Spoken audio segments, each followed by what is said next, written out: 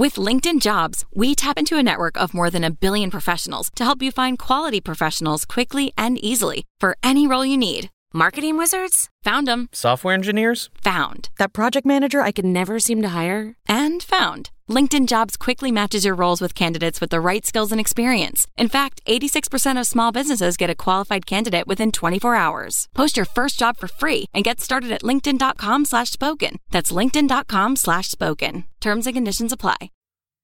From the pages of The Blizzard, the Football Quarterly, we bring you the Blizzard Podcast, a weekly look back through the Blizzard archives, bringing you some of our favourite articles to have appeared in the magazine since we began back in 2011. Before we get underway with Episode 5, a quick word about next week. We'd like to make Episode 6 something of a listener's choice, so if you've got a favourite article from our back catalogue that you'd like to be given the full audio treatment, pop us a suggestion by email to podcast@theblizzard.co.uk with the article you'd like to hear and perhaps a little bit about why, and we'll pull one lucky winner out of the metaphorical hat on Monday the 28th of September to feature in Episode 6. In the meantime, here's Episode 5 featuring After the Earthquake by Javier Sauras and Felix Lil, which was first published in issue 16 in March 2015. Masaki Moriyama is unsure whether he's allowed to smile. During the game that has just finished, the 12-year-old conceded 2 goals that he normally would have saved. One shot from far away slid through his hands, another one from the wing sailed into the box and Masaki got down too late. The goalkeeper looked insecure, which the other team noticed. Happily, his teammates still managed to score twice to secure a draw, although their opponents were much weaker than them.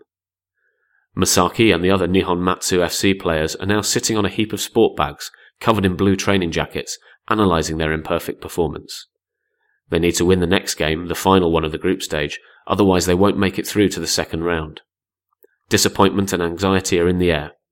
"Come on, boys," shouts their coach as he claps his hands in encouragement. "We can still make it. The next game will be ours." In some of the children's eyes, a glimpse of optimism is visible. Others seem proud of having scored goals, regardless of what their coach is telling them. But Masaki, sitting slightly apart from the group, cannot get rid of his somewhat sad look. He knows he has been the weak link, and that things might look better now if it hadn't been for his errors. As the coach finishes his short motivational speech, most of the boys run to their parents or to watch the other teams playing. On this rare day, an early Sunday afternoon in spring 2013, Fukushima City seems alive again. It is the first tournament in the open air in 2 years. The once proud sporting facilities, hosting 2 football pitches, a baseball field and tracks for athletics, have not been in use since spring 2011. But today all of this is forgotten. Contaminated soil is still here, bundled in brick forms, covered up and packed together within easy reach, lying around less than a minute's walk away on the same sports terrain. But at least the kids are playing again. All looks good fun. Mostly. As his mates have got up from the heap of bags, Masaki Moriyama, a boy with short dark hair and a chubby face, prefers to stay seated. "This is not my real team," he whispers. Masaki spent his first footballing years in his hometown of Namiye, located less than an hour from these spacious sports facilities in Fukushima City. Masaki never wanted to play for Nihon Matsu FC, a local team he once battled against together with his friends from home. But like many others, Masaki has not been on home soil for a while. He's not allowed to because nobody knows the exact dangers that still linger there. "Our club still exists, but only on paper," says Masaki's father, who is approaching his son to cheer him up. "Nobody is using the ground in Namiya anymore. They might actually shut everything down eventually." Masaki is listening to his father's words and looks even sadder now. "Dad, I want to play with my old friends again." "I know, my son. One day you will." But none of them seem to believe it. In March 2011, Masaki, his younger brother and his parents were given 1 day to pack their most important belongings and leave everything else behind. The government had found that radiation levels in Namiya were so high that it would have been irresponsible, if not negligent, to allow people to continue living there. Once the Moriyama family heard about the evacuation order, some of the things Masaki just had to take along were his gloves and the jersey of Eiji Kawashima, the #1 goalkeeper of Japan's national team. But as the family of 4 settled in temporary housing in Fukushima City, it soon became apparent to Masaki that most things that were important to him inevitably belonged to his hometown and didn't fit into his suitcase. Many of his friends have been settled in other parts of Japan. His school has been closed ever since, and his room, with a J-League blanket on his bed and football posters on the walls, has remained abandoned. Masaki has no idea what it looks like today, and perhaps he never will. The events of 11th of March 2011 have transformed the lives of the 100 children who are playing their favourite game on this sunny Sunday in Fukushima City. In some way, they changed the life of every person in Japan. 4 years on, everybody can recall what they were doing and where they were when, in the early afternoon, the ground shook with a magnitude no living Japanese had ever experienced. At the epicentre off the east coast, the quake measured a striking value of 9.0, which was unprecedented even in Japan. Shortly after, the news reported a 20-metre-high tsunami wave approaching the coast. TV pictures showed people, cars and whole buildings being washed away. The waves also knocked out the nuclear power plant in Fukushima Prefecture, leading to meltdowns in 3 out of 6 reactors. The plant is located right on the coast, around 250 kilometres north of Tokyo, the biggest metropolis on the planet. Analysis would show that it was largely a matter of luck that no clouds carrying nuclear steam approached Tokyo. The wind just happened to blow the other way, saving the livelihoods of up to 35 million people. Instead of heading south, the winds took the nuclear poison to the north and east, which meant that not only did around 2,000 people die from the earthquake and tsunami, but at least 300,000 had to leave their homes. Masaki Moriyama's fate is one out of thousands. The refugees took shelter in all parts of the country, and around half of them are yet to return to their homes. In the most highly radiated places, such as Namiya, a resettlement date is still unknown despite ongoing decontamination works. Most temporary homes that the government has provided lack space for privacy, and sometimes walls are said to be too thin to keep people warm in winter.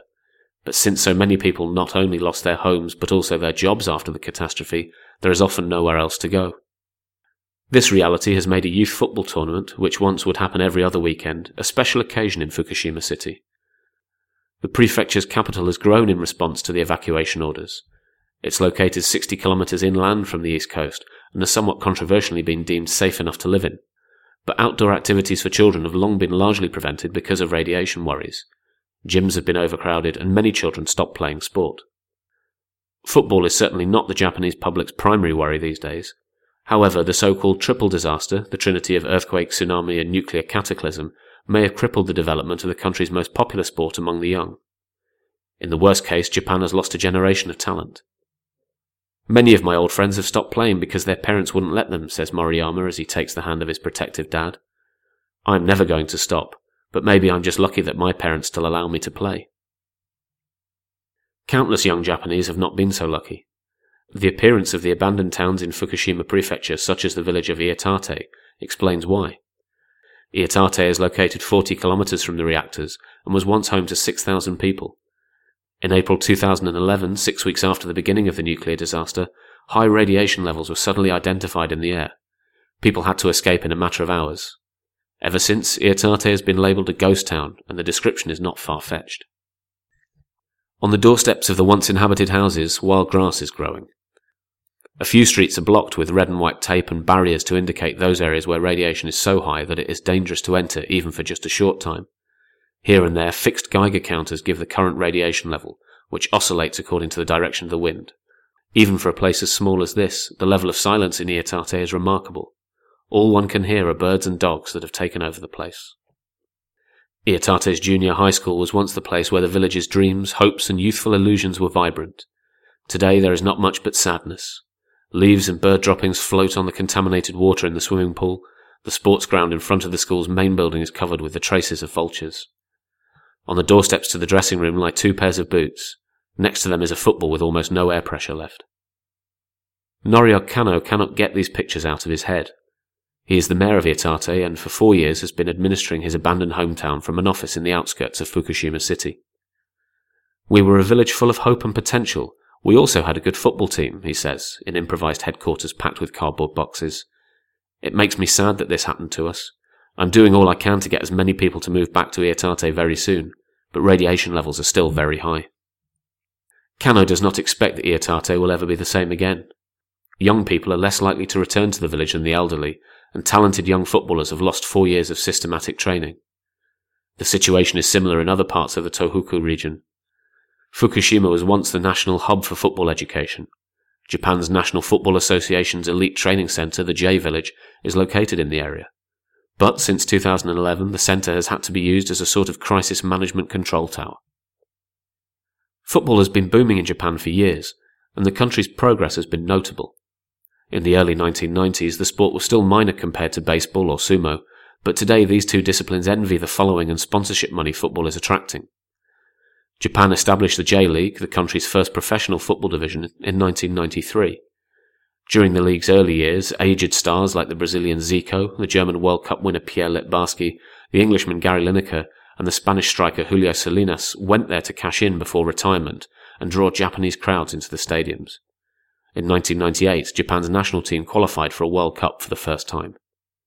Since then, Japan have qualified for every World Cup and have become Asia's leading national team. Instead of importing expensive international stars who have already had their day, today's J-League teams are known for their exports of young talent. At the 2012 Olympics in London, the women's national team won silver, while the men just missed out on bronze. Elsewhere in Asia, countries have been copying Japan's youth development. Will the 2011 catastrophe one day be known as a long-term drawback to the country's much-praised footballing system? Hardly anyone denies this possibility. Toyohiro Takata, vice president of the J-Village, has even put it the other way round. We all cannot get back on our feet if football does not recover here. But the impact of the triple disaster has been so varied that positive football developments have emerged too. 80 kilometers north of Fukushima City, Sayaka Suzuki is distributing flyers at an entrance to the Urtec Stadium. They depict the lineup of the heroes of Sendai. Half an hour before kick-off, the chants of the home team supporters are clearly audible from far away. Vegalta Sendai, the only J-League club from the Tohoku area, are playing against Sagan Tosu, a team from the southwest. Their boisterousness is common in Japan's otherwise quiet football scene that often associates loud and vigorous support with hooliganism. In Sendai, however, the chanting has become a crucial part of the team. This really only started after the tsunami, Suzuki, a short and skinny woman with a high voice, says as loud as she possibly can. Suzuki is a proud Vegalta supporter, as most people from Sendai are. The city did not suffer nuclear radiation, but parts of it, including the Urtec Stadium, were severely damaged by the earthquake and tsunami. The J-League's itinerary follows the calendar year, so the disaster hit only days before the 2011 season was scheduled to start. At the time, Vegalta Sendai were a new member of Japan's top tier, and the lack of experience as well as the limited budget meant that avoiding relegation would be considered a success. Nobody expected the team to make it, but there was hope, Suzuki recalls. The earthquake and tsunami shrunk this hope to a glimmer. Because of fears of nuclear radiation, one foreign player asked for his contract to be dissolved immediately. For the same reason, Vegalta's management could not attract any new players. Who would still go there? We were struggling so badly, we had no idea how to move forward, remembers Morishige Matsuba. He is responsible for the club's strategic planning. At the point of the disaster, Matsuba had only just come to Sendai to join the club, and he admits that he was also wondering whether to cancel the appointment. He mightn't have done so, he says, if the cause hadn't suddenly become much bigger than football. So many Vegalta supporters had died, others had lost their homes, or at least everybody knew someone to whom something terrible had happened. Then the stadium was damaged too. If everyone jumps off the ship now, I thought to myself, Vegalta and football in the whole Tohoku region might collapse. Many people had similar thoughts. When Vegalta played their first home game of the 2011 season, with some weeks' delay, the Urtec Stadium was packed with people dressed in yellow and blue, the club's colours. Suzuki, who was also at the opening match, says the atmosphere on that day was surreal. Some were laughing out of joy to see their friends alive, others were crying in mourning. Suddenly, Vegalta had become so much more than a football club. To some, it became a new home. Shortly before the final whistle, a huge banner moved through the stadium and topped all the emotions of the day. It made a promise to everyone, the players as much as the supporters. Thank you to our friends. We will not lose a game until we have our city back. What sounded like the hubris typical in any football stadium would be turned into reality bit by bit, week after week. The underdogs Vegalta did not lose their first match, or the second, or the third. Meanwhile, the stadium was rebuilt for €2.3 million, and the supporters imported one classical football chant after another. We're Not Gonna Take It by Twisted Sister became an evergreen in the Urtec Stadium, as much as Take Me Home borrowed from John Denver's Country Roads. The supporters joined in and screamed them at home and away games. There was hardly a minute during a Vegalta game when the fans were not making a huge noise. This was new to the J-League, Suzuka says proudly. Vegalta supporters interpreted football in a way previously unseen in Japan, and it must have helped the players to stand against their often stronger opponents. Vegalta remained unbeaten for 11 games and, over the whole season, they only lost 2 games in the Urtec Stadium. When the season came to an end in December 2011, Vegalta were fourth, a remarkable achievement for relegation candidates. A year later, Vegalta Sendai came second, qualifying for the Asian Champions League. Although Vegalta Sendai are now back to mediocrity, the club's story has become recognised nationwide as a phoenix rising from the ashes. It is also Tohoku's role model for resilience and fighting spirit. Even Europeans have been inspired. The British filmmakers Douglas Hercombe and Jeff Trott travelled to Sendai to produce a documentary about the club. Vegalta really has this punk mentality you also find at some European clubs, Hercombe says. The area is dominated by farming and fishing, and was a slow developer culturally in the history of Japan, so there had always been a bit of an inferiority complex among the people, which had manifested itself as a brash, bold defiance among the fans, especially when they played the big city clubs like Tokyo. But when Vegalta in 2008 signed Makoto Tegura Mori as head coach, things started to change. Tegura Mori is not only a Tohoku local, but had also acquired coaching skills under Arsene Wenger during his time at Japan's Nagoya, as well as at Arsenal, valuable experiences that few coaches in Japan have. Technically, the team played in a very similar style to the Arsenal sides of Wenger's early career, says Hercombe. The only thing they lacked was self-belief. In 2011, though, the team and the whole club transformed the freedom of being the underdog and the pain of destruction into an incredible resilience. Football Take Me Home, Hercombe and Trott's documentary, which is yet to be released, focuses on the club's ultras and how their support of the team has also cheered up the whole city. We felt that it was a great metaphor for everyone who had to start again, build again, and learn to live again after the tragedy, Hercombe said. But in a sense, a movie about the recovery of Sendai can only tell part of the whole story. The biggest city in Tohoku was able to mobilize the necessary resources for reconstruction relatively easily. Elsewhere near Japan's notoriously underprivileged East Coast, there are few signs of progress, even 4 years after the catastrophe. Where whole villages were washed away, a full recovery to pre-disaster levels is impossible. This is true for football as much as for all other facets of life. One of Norio Kano's colleagues once tried to count all the football clubs that now exist on paper, but have no training sessions, no coaches, no players. In the small office, the two officials said they estimated the number to be in the hundreds. In the areas where the disaster's destruction cannot be seen or felt, but only be measured with cutting-edge technology, the dominant emotion is not pain for the losses suffered. It is anxiety that every raindrop, every breeze, and every breath can have life-changing, life-shortening consequences. Back in Fukushima City at the youth tournament, where on the surface everyone is having a great time, Juan Saldivar walks away from the populated football pitches to talk straight. The Mexican is the man who organised this youth tournament, and someone who has his very own connection to the Tohoku area. 9 years ago, Saldivar was transferred to a semi-professional football club here, believing his new team would be playing professionally the following season. When the project had failed and Saldivar had spent a few years trying to win promotion, he decided to end his career in response to the disaster and dedicate himself to youth coaching. His work proved more necessary than he would ever have dared to believe. Because the number of football teams had declined so radically, partly due to a sudden lack of available facilities, it had become difficult even to organise games and tournaments. Saldivar started to rent an indoor pitch and invited school children to come and play again, and he spent months talking to city officials and parents to put together this outdoor tournament. The biggest obstacle is probably the parents, Saldivar says at low volume as he checks whether anyone is listening. A strong wind is blowing around his ears. And I can understand them. Who would want their child to be unsafe? Saldivar raises his left hand to catch some of the wind. We don't know if this is contaminated. Things can change in a matter of days or even hours. But on the other hand, Saldivar wants Fukushima's children to enjoy life. Sport has the ability to relieve stress, and football happens to be the most popular. It's very important not to lose that culture here. You can really see it today. The kids are smiling when they are allowed to play. That Sunday afternoon in spring 2013 was an attempt to reboot. Juan Saldivar had been hoping even more teams would come to play, with more players on each team. But not every parent wanted to trust him that the sky, the wind, and the air would remain free of excessive radiation. Many of those parents who did arrive with their children were carrying Geiger counters. Before each match, they would hastily walk over the pitch to take measures of the air at grass level. If the radiation is too high, we're going home, you understand? Yukari Miura, the mother of 7-year-old Amani, says, worried that her daughter might get grass in her mouth. But she loves playing football, so what can I do? Amani and her mother live in Fukushima City, 60 kilometers away from the crippled nuclear power plant. Some of their family in Tokyo have been telling them to leave the area. My aunt says it's unsafe to live here, but we don't want to move away. Amani also just started playing football here recently.